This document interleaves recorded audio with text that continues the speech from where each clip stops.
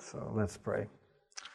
Oh, our Father, we know that you, through your Son, can sympathize with our sufferings, those that result from the fall and sin, and those that result from righteousness, all of them together, Lord. And our hearts are saddened regarding this little girl. And Lord, you can raise the dead, you can heal.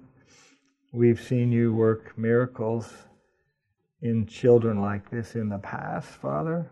So we ask you to have mercy on this little one and this family, Lord, and we pray for Frankie and Jonathan, and we thank you for the numerous other children that you've blessed them with. But Lord, everyone is precious, and so we ask for you to intervene in this matter. Father, we thank you for your gospel. We truly mean that, and for the Gospel of John and your instruction to the disciples here just prior to your resurrection, your ascension, and give us a glimpse of that this evening. Lord, we pray for our country. We pray for our Congress, Lord, that you would give them a deep conviction to think righteously on matters, and that would be a great mercy and grace, Lord, to us as a people. And we pray for the new Speaker of the House, that you would give him what seems to be an incredible amount for an impossible task, Lord. But we ask you to empower this man. We thank you that he has, we seem to believe, a sense of righteousness and wisdom from you. We pray you'd have that mercy upon others. We pray in Christ's name.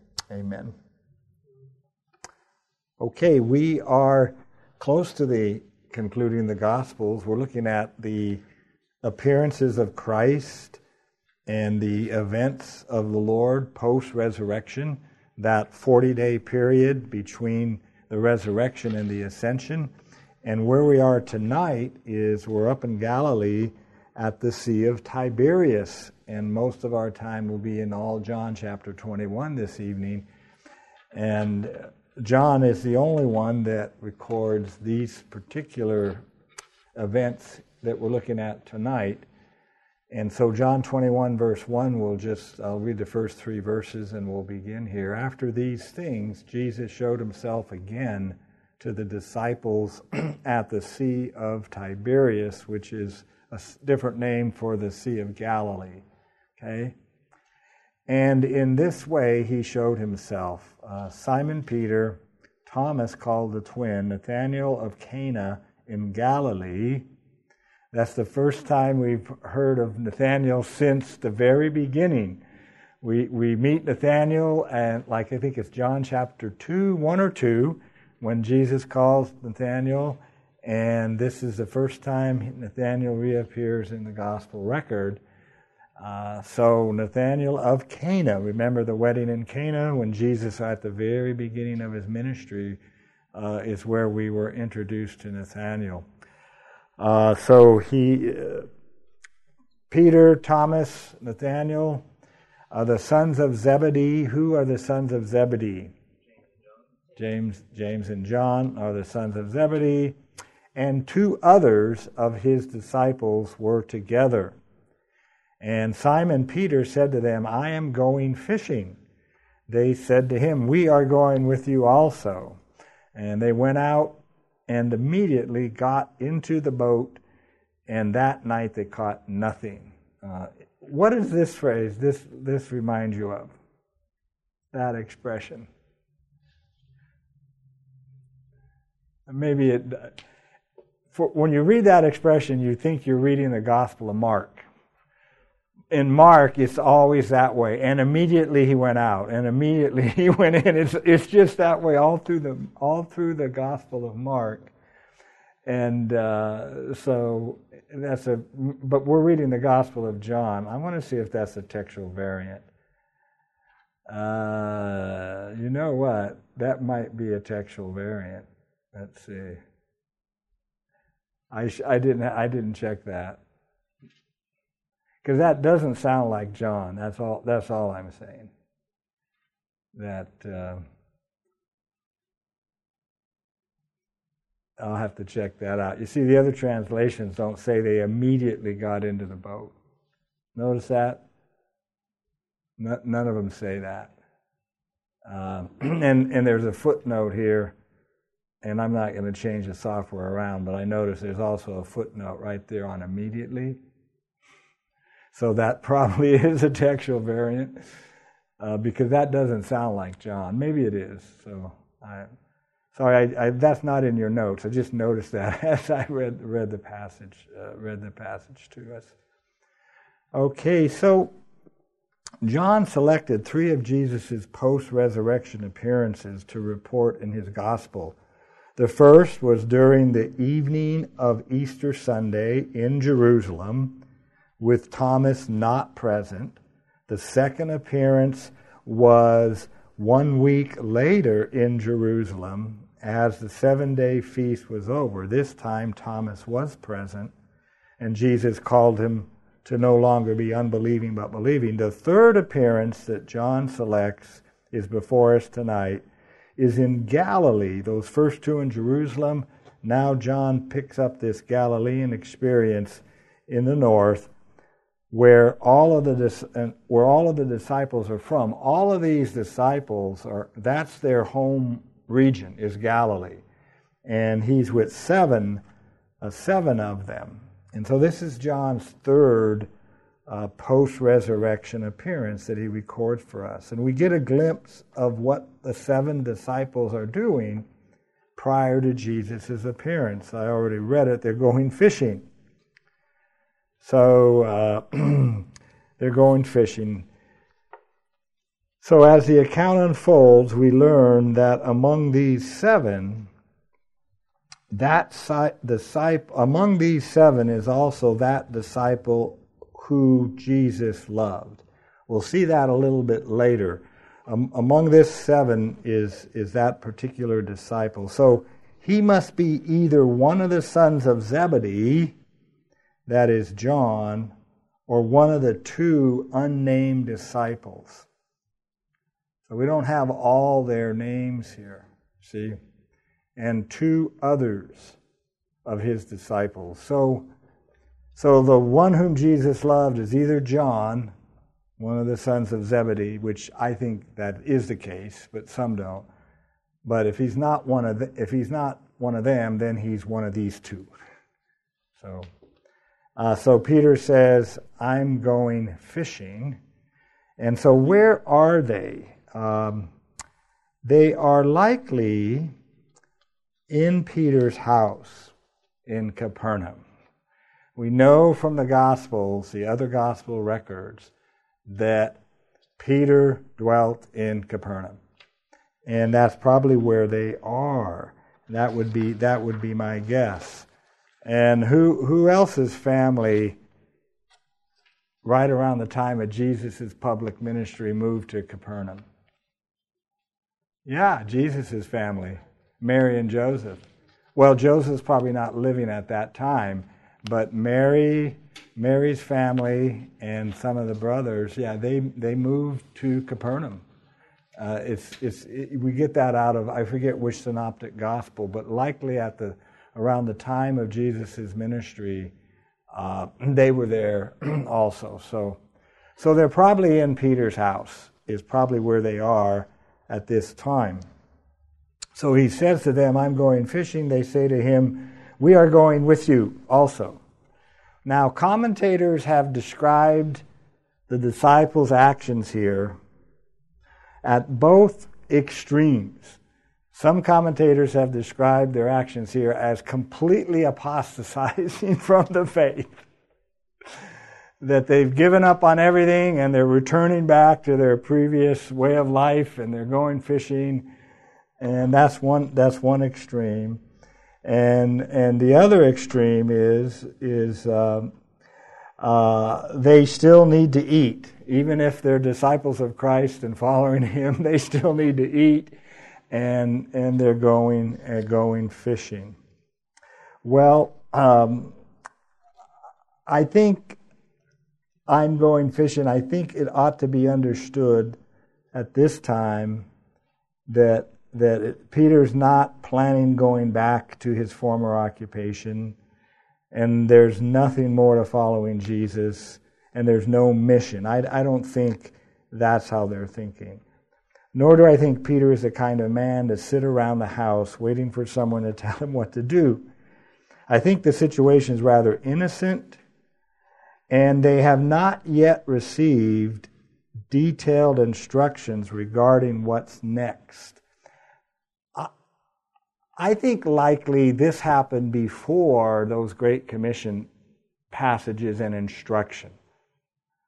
That's what I think. I think they just haven't received that instruction of what's next, and they're not clear on what's next. I can't prove that, but they seem to be behaving that way. And more significantly, neither have they received the Holy Spirit at this point. If we understand John 20:19 as we explained it 2 or 3 weeks ago. So they haven't received Him who's been promised to them to equip them to launch this mission on which they will shortly be sent. Jesus knows all of this, and He has the situation under control, and He doesn't issue any "O you of little faith" to them at this point.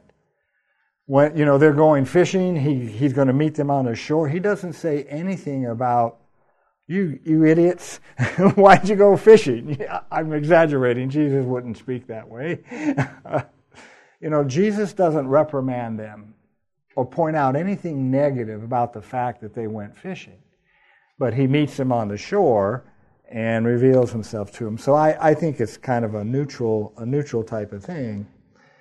So the going fishing episode is neutral, and we mustn't also forget Peter's reaction when he realizes Jesus is on shore. He is super excited. He's not reluctant, right? We'll see that in a moment. He jumps out of the boat and he swims and he wants to be with Jesus. So whatever's going on here, he's not reluctant. Peter is not reluctant. So we know from the other Gospels and Acts that they will not remain in Galilee, but they will return to Jerusalem. And on an unknown number of occasions, they're going to be instructed by Jesus concerning the kingdom and told to remain in Jerusalem until the Holy Spirit comes upon them. And I think at this point, they've not received much of that instruction that Luke describes in Acts chapter 1 and that we've considered in the previous weeks. Okay, so John considered it important to include this third appearance not only as proof of Jesus' resurrection, but likely even more so because this incident affirms Peter's prominence for the founding of Christ's church. This incident is a lot about Peter. It's Jesus's, after the miracle of the fish, the incident shifts to Jesus' interaction with Peter and Jesus' prophecy about Peter's life. And that's where John is going with this. And I think John is establishing Peter's prominence in the early beginning of the church, despite Peter's denials. So we'll see that as we go forward here. So regarding the fishing expedition, they fished all night and caught nothing. But when the morning had now come, Jesus stood on the shore, yet the disciples did not know it was Jesus. Now this is a third instance of people seeing Jesus but not initially recognizing Him. We have 3 of those appearances. One of them is with Mary Magdalene at the tomb. Where's the second one? Oh man, I remembered these some time ago. Where's the second one where they don't initially recognize him?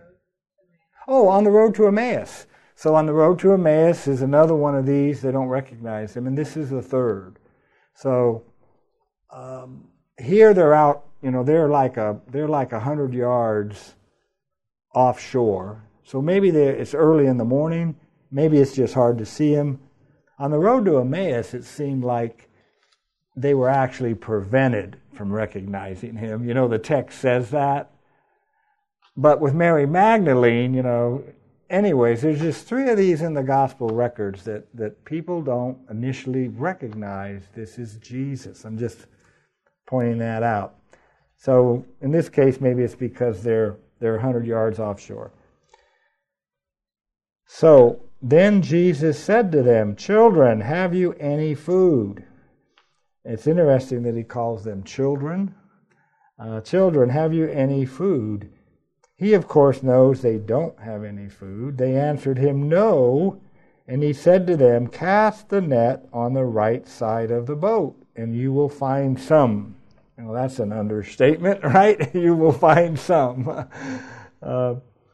We wonder why they listened to this stranger.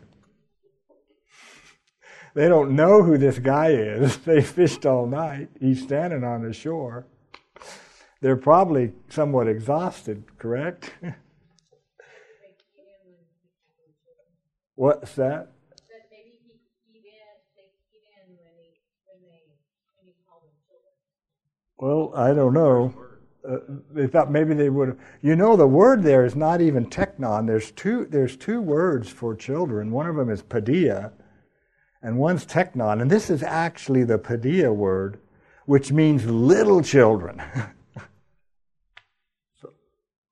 So I don't know, but they listened to the stranger to them on the shore, and they cast their net down, and so what happened, of course? They cast their net on the right side of the boat. You will find some. So they cast their net, and now they were not able to draw it into the boat because of the multitude of fish. Therefore, the disciple whom Jesus loved, okay, so he's one of the guys here. The disciple whom Jesus loved is one of these 7, said to Peter, "It is the Lord." And so he recognized that this is the Lord before Peter did. It is the Lord. Now, when Simon Peter heard that it was the Lord, he put on his outer garment, for he had removed it, and he plunged into the sea. Now, he recognized that it is the Lord. So perhaps the disciple whom Jesus loved, what triggered him to recognize Jesus is this miracle is very similar to a very early miracle, isn't it? It's almost a repeat of 3 years ago, the similar fishing experience in Luke chapter 5, verses 4 through 7. When he had stopped speaking, I'm there in Luke 5 now, when he had stopped speaking, he said to Simon, "Launch out into the deep and let down your nets for a catch." But Simon answered and said, "Master, we've toiled all night and caught nothing." It's the same thing. This is a repeat of this early miracle. They fished all night and they had caught nothing. "Nevertheless, at your word, I will let down the net." And when they had done this, they caught a great number of fish, and their net was breaking.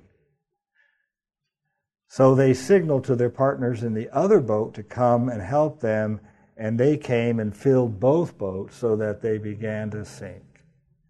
Okay. When Simon Peter saw it, he fell down on his knees, saying, "Depart from me, for I am a sinful man, O Lord." Okay.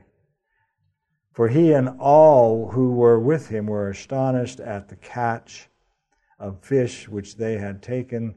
And so also were James and John, the sons of Zebedee, who were partners with Simon. And Jesus said to Simon, "Do not be afraid.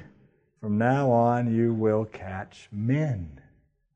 Okay, so maybe the disciple whom Jesus loved, seeing this miracle, connected and said, "This is the Lord." That perhaps how he realized that it was the Lord. It was a repeat of this miracle of 3 years earlier. So let's go back to John here. Okay, so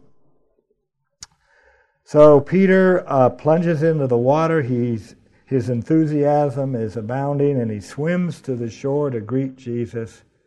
Peter wants to be with Jesus.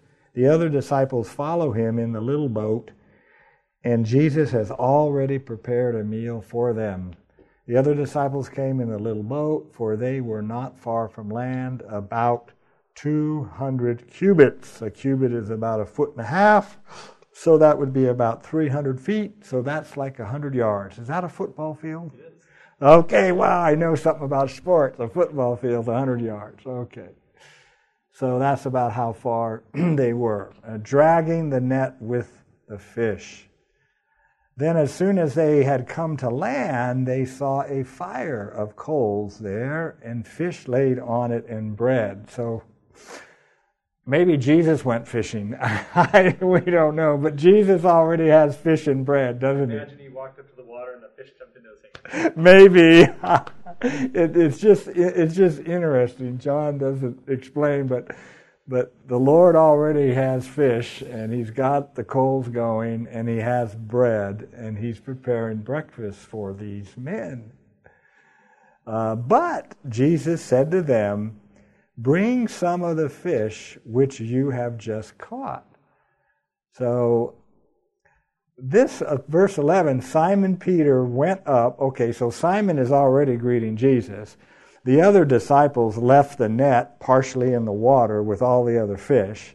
And Jesus says, get some of those fish over here too. And so Simon Peter went up and dragged the net to land. That's why I said it was in the water. Now, it doesn't say anybody else helped him. I don't know if we can infer from this how strong Peter was, but there were 153 large fish in this net. And I'm not a fisherman, but I think a large fish is at least 1 pound, right? Oh, yeah.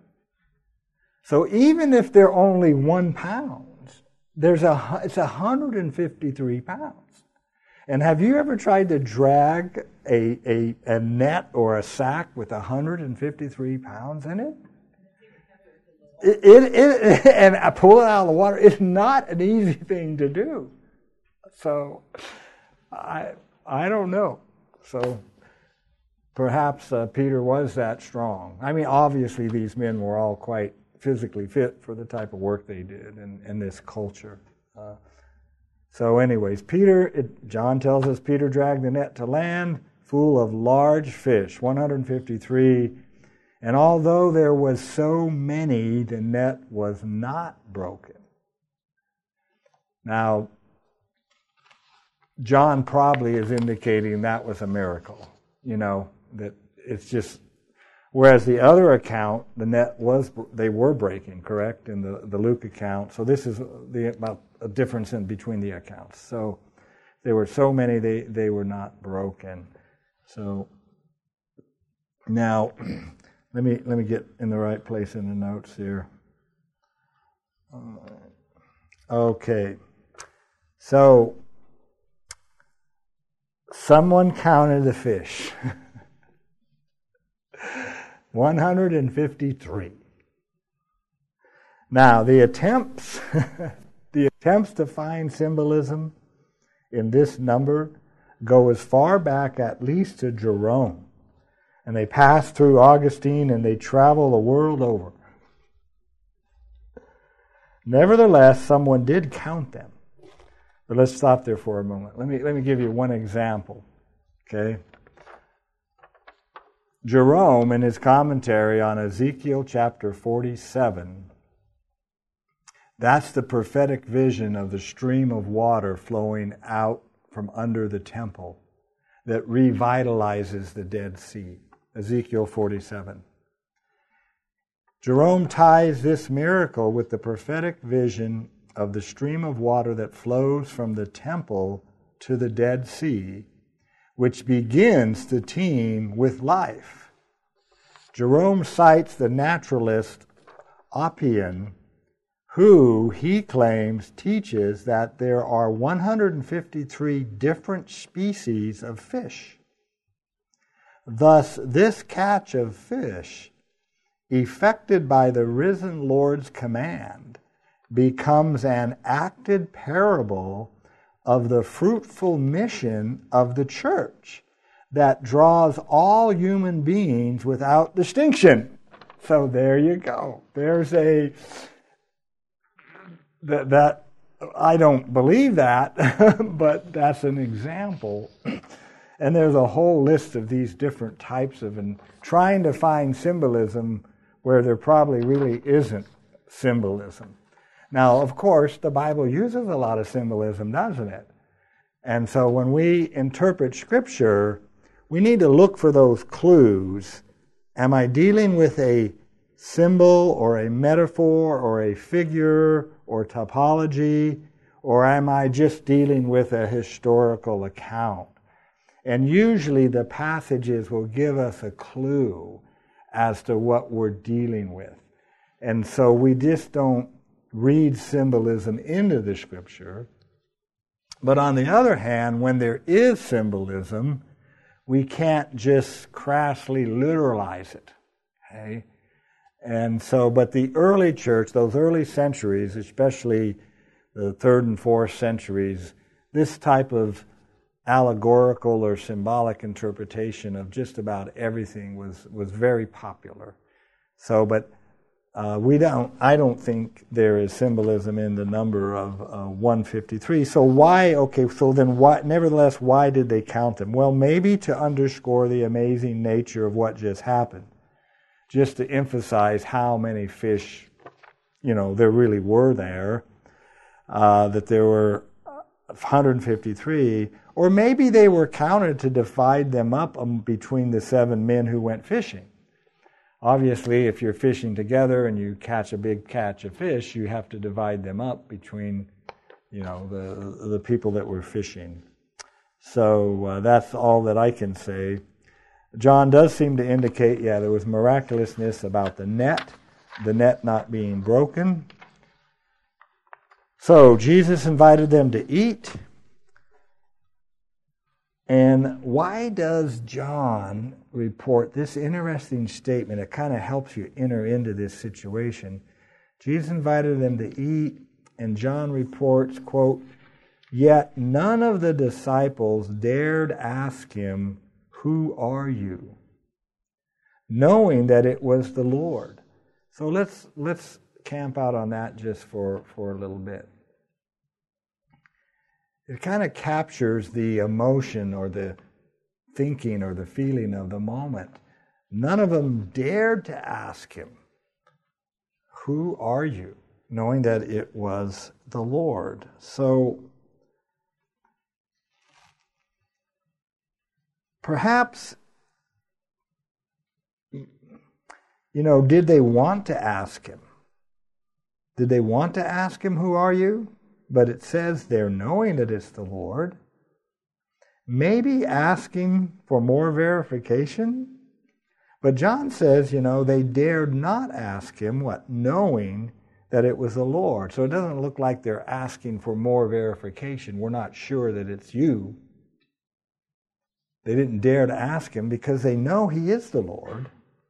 Perhaps it's somewhere down the lines of they know this is Jesus, the one whom they've been with for 3 years, yet the events of the last few weeks have been so extraordinary, they are unsure as to how to relate to him. It's Jesus for sure, but the relationship is not like it was in the past. We think you are the Jesus we've known, but are you the Jesus we've known? is that kind of awkwardness in this interaction here. And I tend to think it was pretty quiet. I just kind of think it was pretty quiet. I can't prove that, but so Jesus then came and took the bread and gave it to them, and likewise the fish. So Jesus must have given thanks, as is his custom, but John abbreviates the account. If Jesus is Jesus reenacting the feeding of the 5,000? He's got the fish, he's got the bread, and he serves it to them. He's just performed a miracle of all these 153 fish.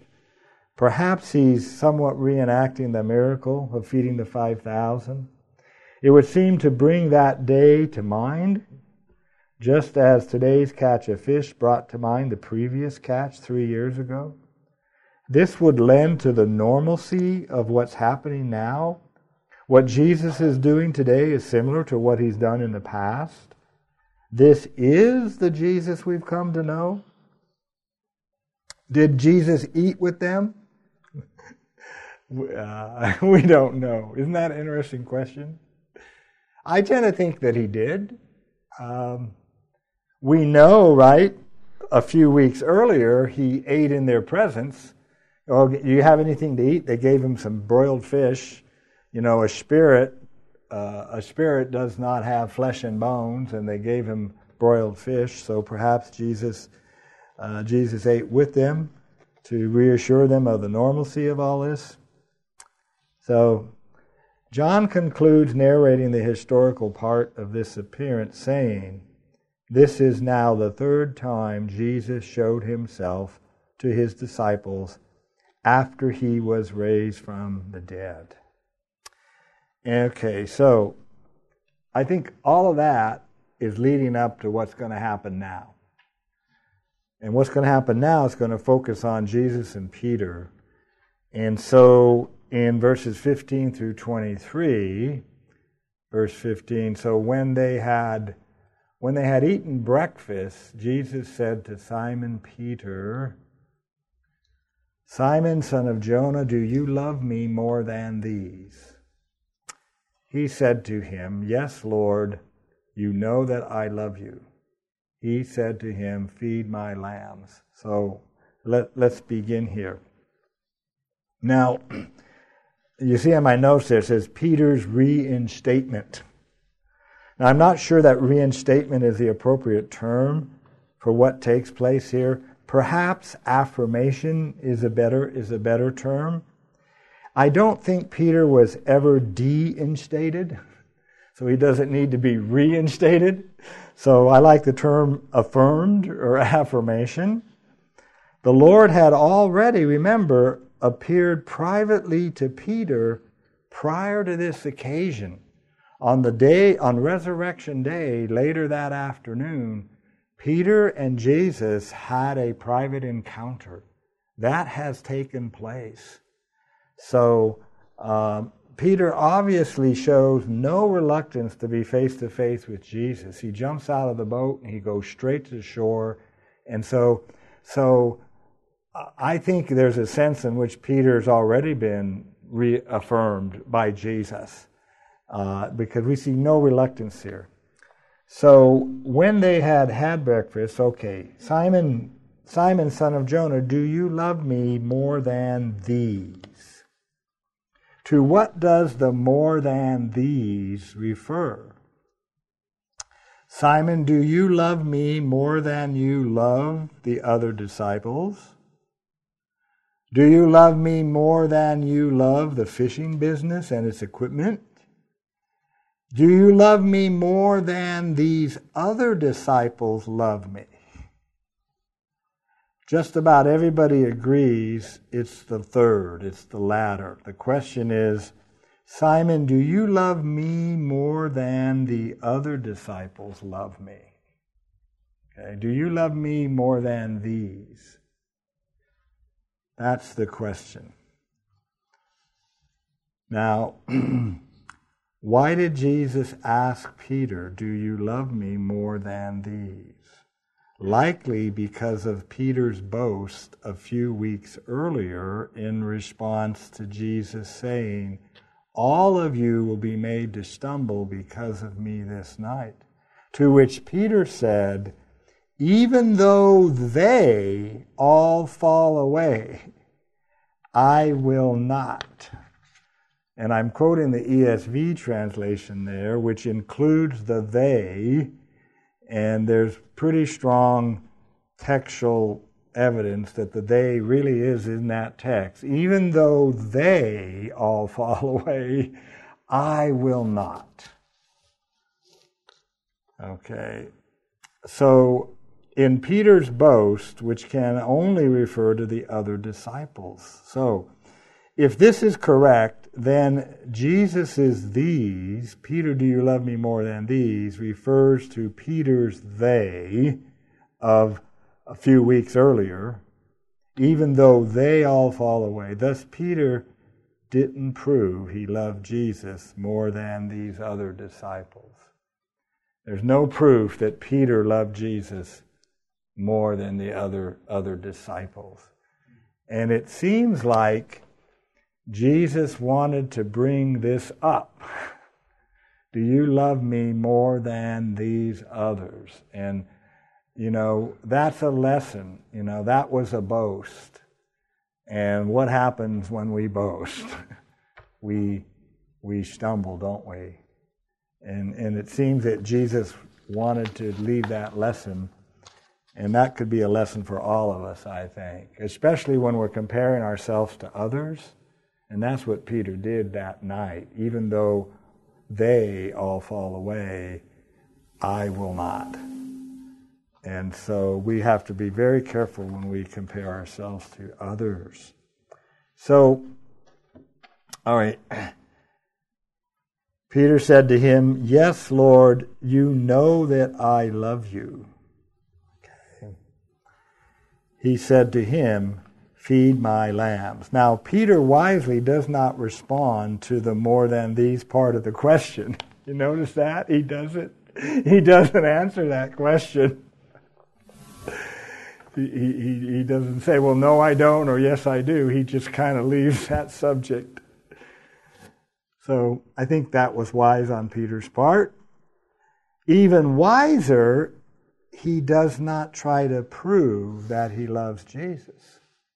Now that's interesting. He just says, "Yes, Lord, you know that I love you." To which Jesus responds, "Feed my lambs." Now, that is reassurance enough that Jesus trusts Peter and is entrusting the care of his lambs to Peter. Jesus' response here is positive. It's to give him this awesome responsibility. Feed my lambs. He's not fired. Peter's not being fired. Peter is being, feed my lambs. Okay, that's like, you can't get any higher level trust than that. So he tells him, "Feed my lambs." So this is reassurance, and that Peter and is entrusting the care of the lambs to Peter. Peter must have been relieved at this point. I imagine he was relieved at this point. "Do you love me more than these? Or maybe I'm going to get fired."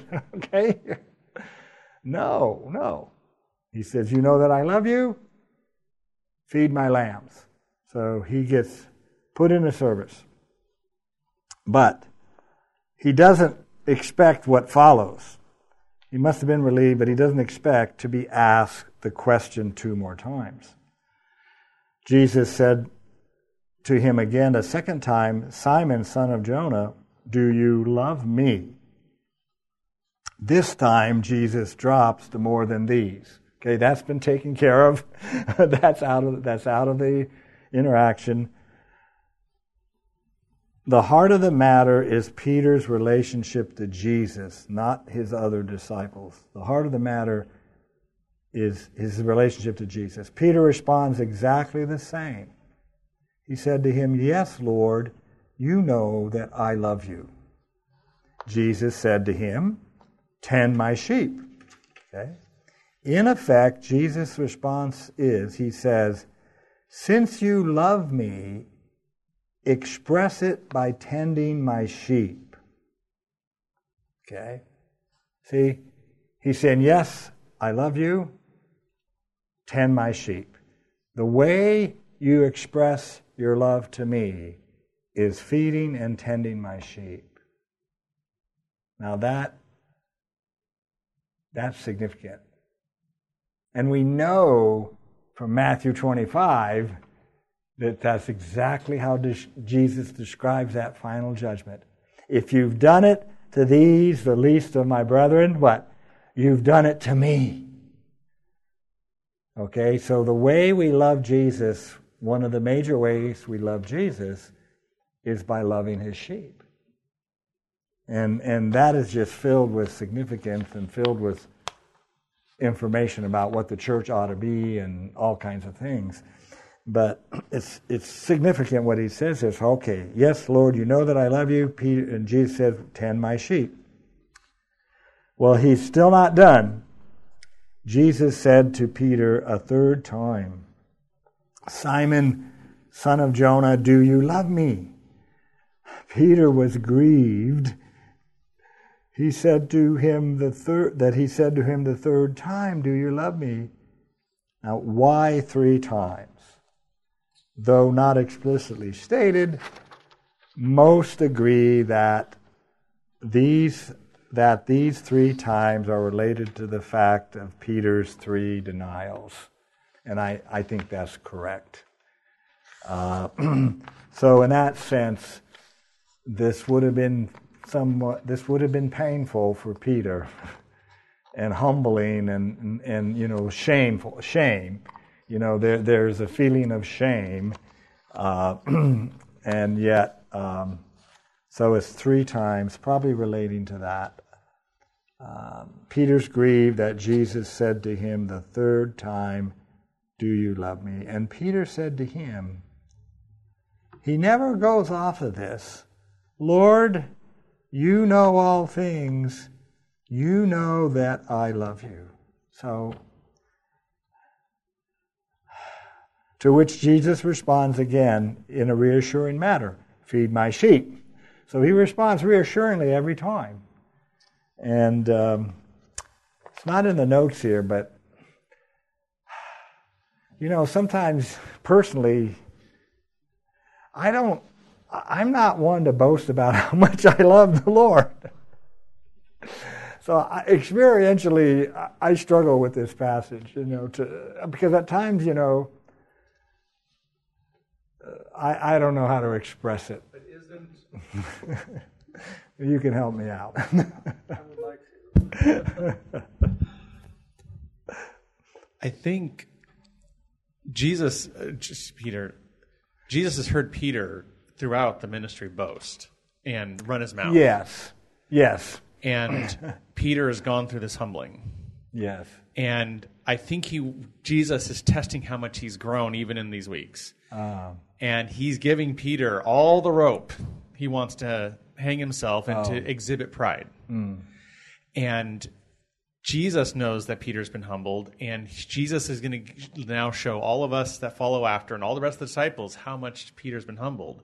So he's going to ask him, "Do you love me more than everyone else?" Yeah. And I think Peter saying, "I love you," is him saying, "You know I love you, but I probably don't love you more," as you even said earlier.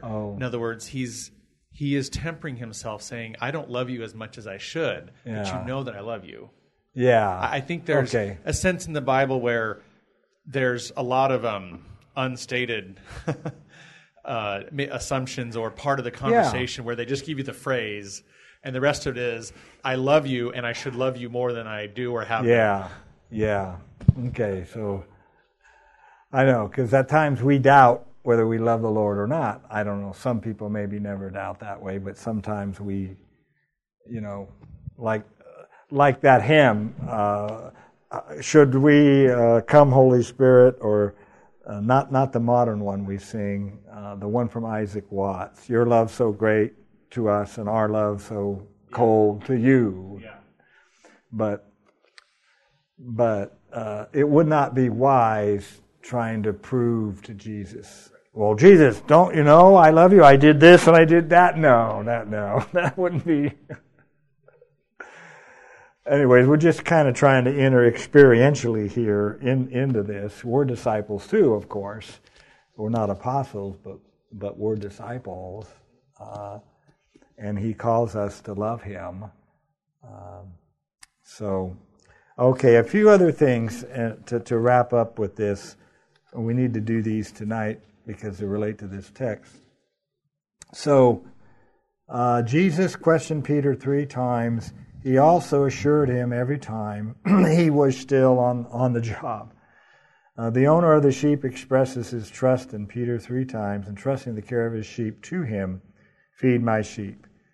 Okay, Peter's not going to be going on too many more fishing expeditions. Now, during this interchange between Jesus and Peter, when Jesus asked Peter the first 2 times, "Do you love me?"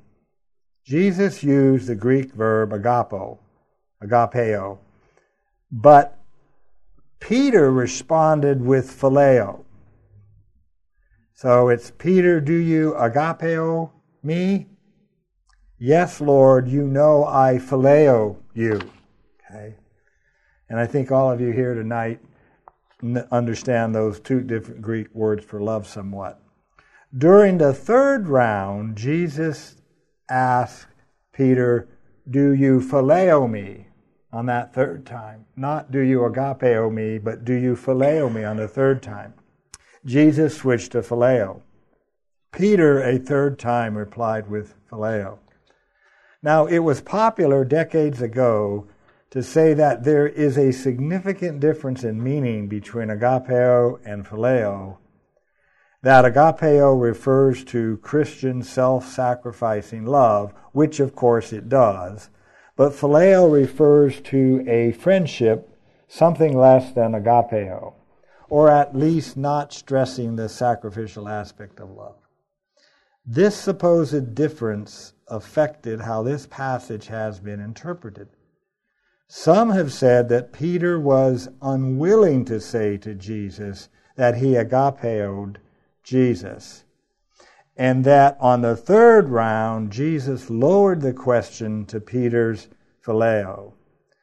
Well, this approach to these terms, especially in the writings of John, is not tenable. Okay?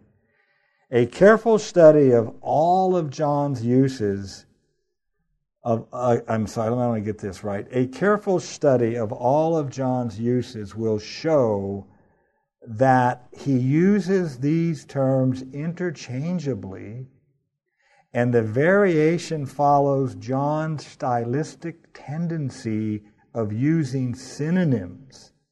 He does this with many terms, and that's likely what's going on here. Even the 3 phrases used regarding the sheep are an example of John's writing this way. Feed my lambs, tend my sheep, feed my sheep. Even in those 3 expressions, he's doing that variation. So we shouldn't read too much into the fact of the change in that passage from agapeo to phileo. So there. Any questions or comments, you guys? I thought the next part is really good. We won't do it tonight. The prophecy concerning Peter and John. Okay, you got the microphone. Go ahead and lead us in prayer, Brian.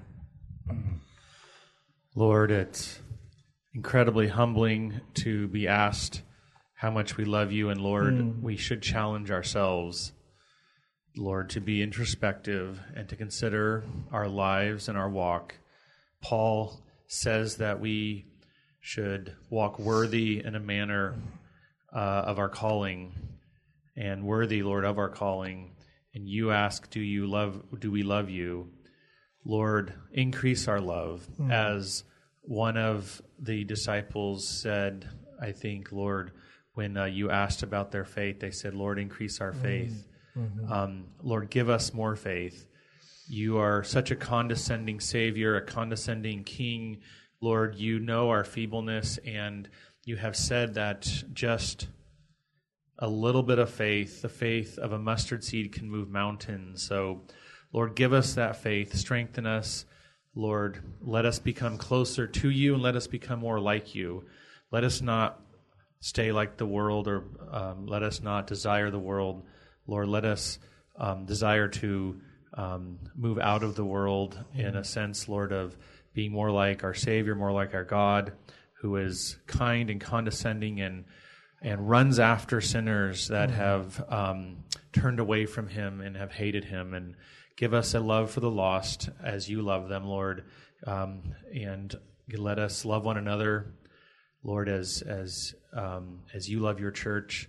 Let us sacrifice more, Lord. And Lord, deal with our sin. Lord, we have the flesh, we have the world, we have Satan trying to buffet us. And Lord, let us hate the sin within us. Let us turn from it. Let us repent of it, Lord, and be true in our heart of that.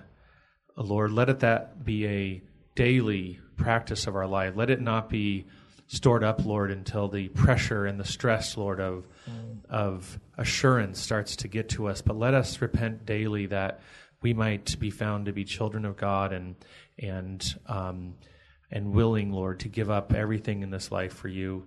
We pray, Lord, for those that are suffering tonight. We pray for, Lord, those that have been wronged or those that don't feel your love. We ask that you would show yourself to them, reveal yourself, and let them find you in your word, Lord, and in the word that you have through their brothers and sisters in this body. And we pray, Lord, for the Christians abroad that are suffering, that are dealing with a lot of different political and safety issues, Lord. We ask that you would be with them and bring us back again together, Lord, that we might worship you in spirit and truth. In Jesus' name, amen.